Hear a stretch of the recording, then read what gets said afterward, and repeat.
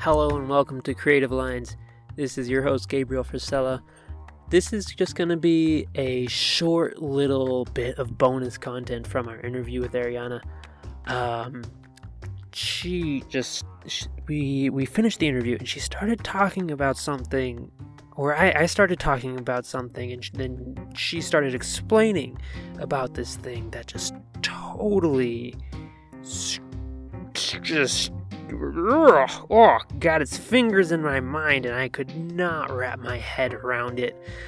And I came out of it just very impressed about what she was doing, and so I wanted to share this with you so that you can be impressed too, because it was just very, very, very, very difficult for me to understand and very impressive to me. Now, I do have to say that since this was at the end of this interview, there was a little bit of audio difficulty where the recording that we were doing, our voices got overlapped a little bit. But for the most part, this should still be intelligible, and I think that it is very worth listening to. Alright, now let's get into it.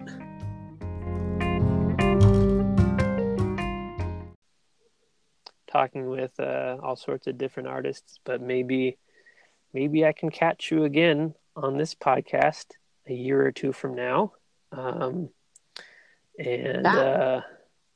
Otherwise, I mean, try to keep in touch, you know? Yeah, for sure. I check in on your art every once in a while. I'm like, look at that. Look at that cool thing. More portraits. I was on your website, and I went to your resources page, and I was like, wow, I have no idea what any of this is. Yeah. It's my website I use for the whole being a lighting artist thing. So it ends up being like things that I use to prove to hiring directors why they should hire me above and beyond anyone else. So I have a section where I'm like, look, I'm artistic, and then the section where it's like, no, look, I can also be technical too. And there's some coding stuff and some photography things. Like they're very industry specific resources that are broken and I should fix. I should fix some of those, especially the HDRIs. They don't point to any particular link anymore. Oh, yeah, that and is they are no certainly longer true. downloadable. Dropbox error. I have to admit to you, though, I was just staring at these rotating orbs the entire podcast.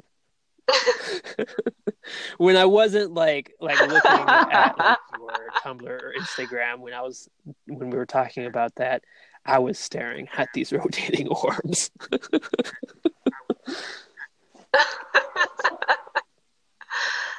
Yeah, they were really fun to make and use. It's I don't know if you want to get into a conversation about like technical photography.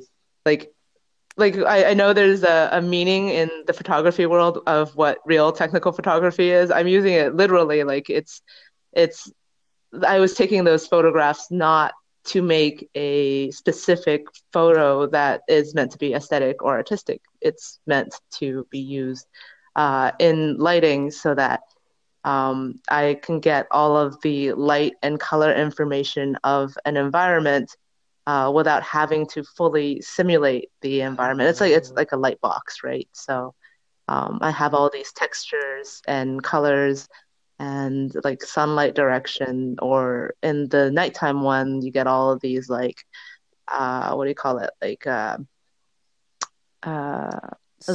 light bulbs. These orbs Forgot the word for light bulb. Are these are photos that you put together, or?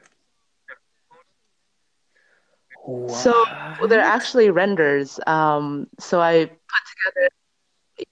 put together the photos in kind of just this huge like giant, like I think it's like a 18K. The biggest version I have is 18K. The smallest I think is just like two. Like rectangular map that then maps onto a sphere that you can have in a 3D software. And essentially, like it emits light through it. And if you put in a smaller sphere inside of it and you set the material to something like a mirror, it just mirrors the environment back at you. So it's a rendered, what you're looking at are rendered I have silver no balls. idea what you just said. I really tried. I really tried. Okay. But Uh, one more try. So if you go in, so you know that forest one, yes. there is a forest one of the spinning balls, right?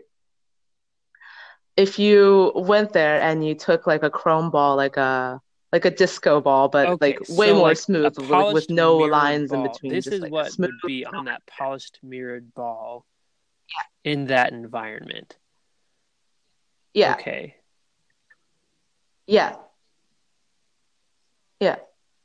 It's so if you were to, so that like that is a polished mirror ball in that environment. But instead of bringing a polished mirror ball to that environment and taking photos of it, I recreated that environment in 3D and did a render of that polished mirror ball in 3D. The idea is to prove that if you make a 3D object, let's say like, I don't know, a robot or something, and you didn't want to construct it in real life and bring it to that forest, you could construct it in 3D. And based on the fact that you have all of the information of what that forest looks like at that point, you could put that robot in that forest in the 3D scene and not in real life. Okay. Okay. I'm I lost you trying again, didn't I? to understand how so I know you've taken photos, you've constructed some sort of an environment out of these photos. But I'm not I can't visualize how you can be inside of that.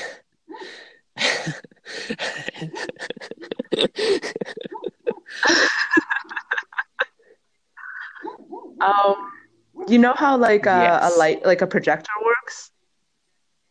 Like right, so you can project an Yeah. image onto like a wall or something, right? Um, you so if you had like an image of a forest from all sorts of different angles, and you had like, I don't know, 20 different projectors, probably like 60. I think I took like a ton of photos for these things. But if you had like 20 different projectors, all with different, slightly overlapping images of the forest, and you put them all around your object, you could kind of project that forest onto the object. Does that make I'm gonna sense? say yes. I'm gonna say yes. I think that's the closest I'm gonna get right now. I'm sure if I went and like looked this up on Wikipedia, if I had like a diagram in front of me, I think I'd get it. I feel like I'm very close. Yeah, I'm very it's impressed yeah, though. yeah, You have it's hard. thoroughly impressed me. Thanks. uh, All right. nice. Oh, doing the one last thought. Doing the like kind of this very incredibly technical photography, you can end up making like a ton of money because every single film needs a guy to do this stuff. And there's like a couple of people who do it like, and they do YouTube videos about it. And they have like these like several $1,000 like camera rigs that they use, like tripods, automated timers and stuff. And they get to like travel the world and they don't have to do like artistic photography. They just kind of sit there and like click a few buttons and then they stitch it together. It's like an amazing career. I'm sure there's some simplification in there, based on everything that you told me just prior to that took a tremendous amount of brain power to try to comprehend. I'm going to guess that their jobs require a little bit more than just pressing the buttons, but oh, for sure.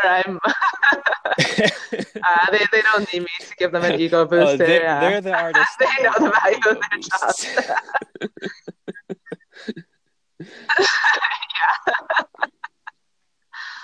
Okay. It was really nice catching up. Yeah.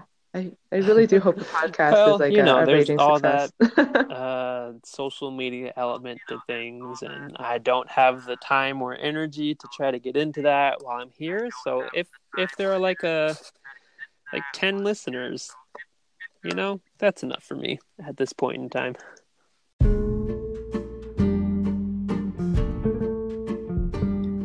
I hope that was as exciting, impressive, and a little screwball-y for you as it was for me. And I just want to say I'm really looking forward to the next time that I get to talk to Ariana. And thank you for listening. As always, this has been Creative Lines, and I have been Gabriel Frisella. Thank you.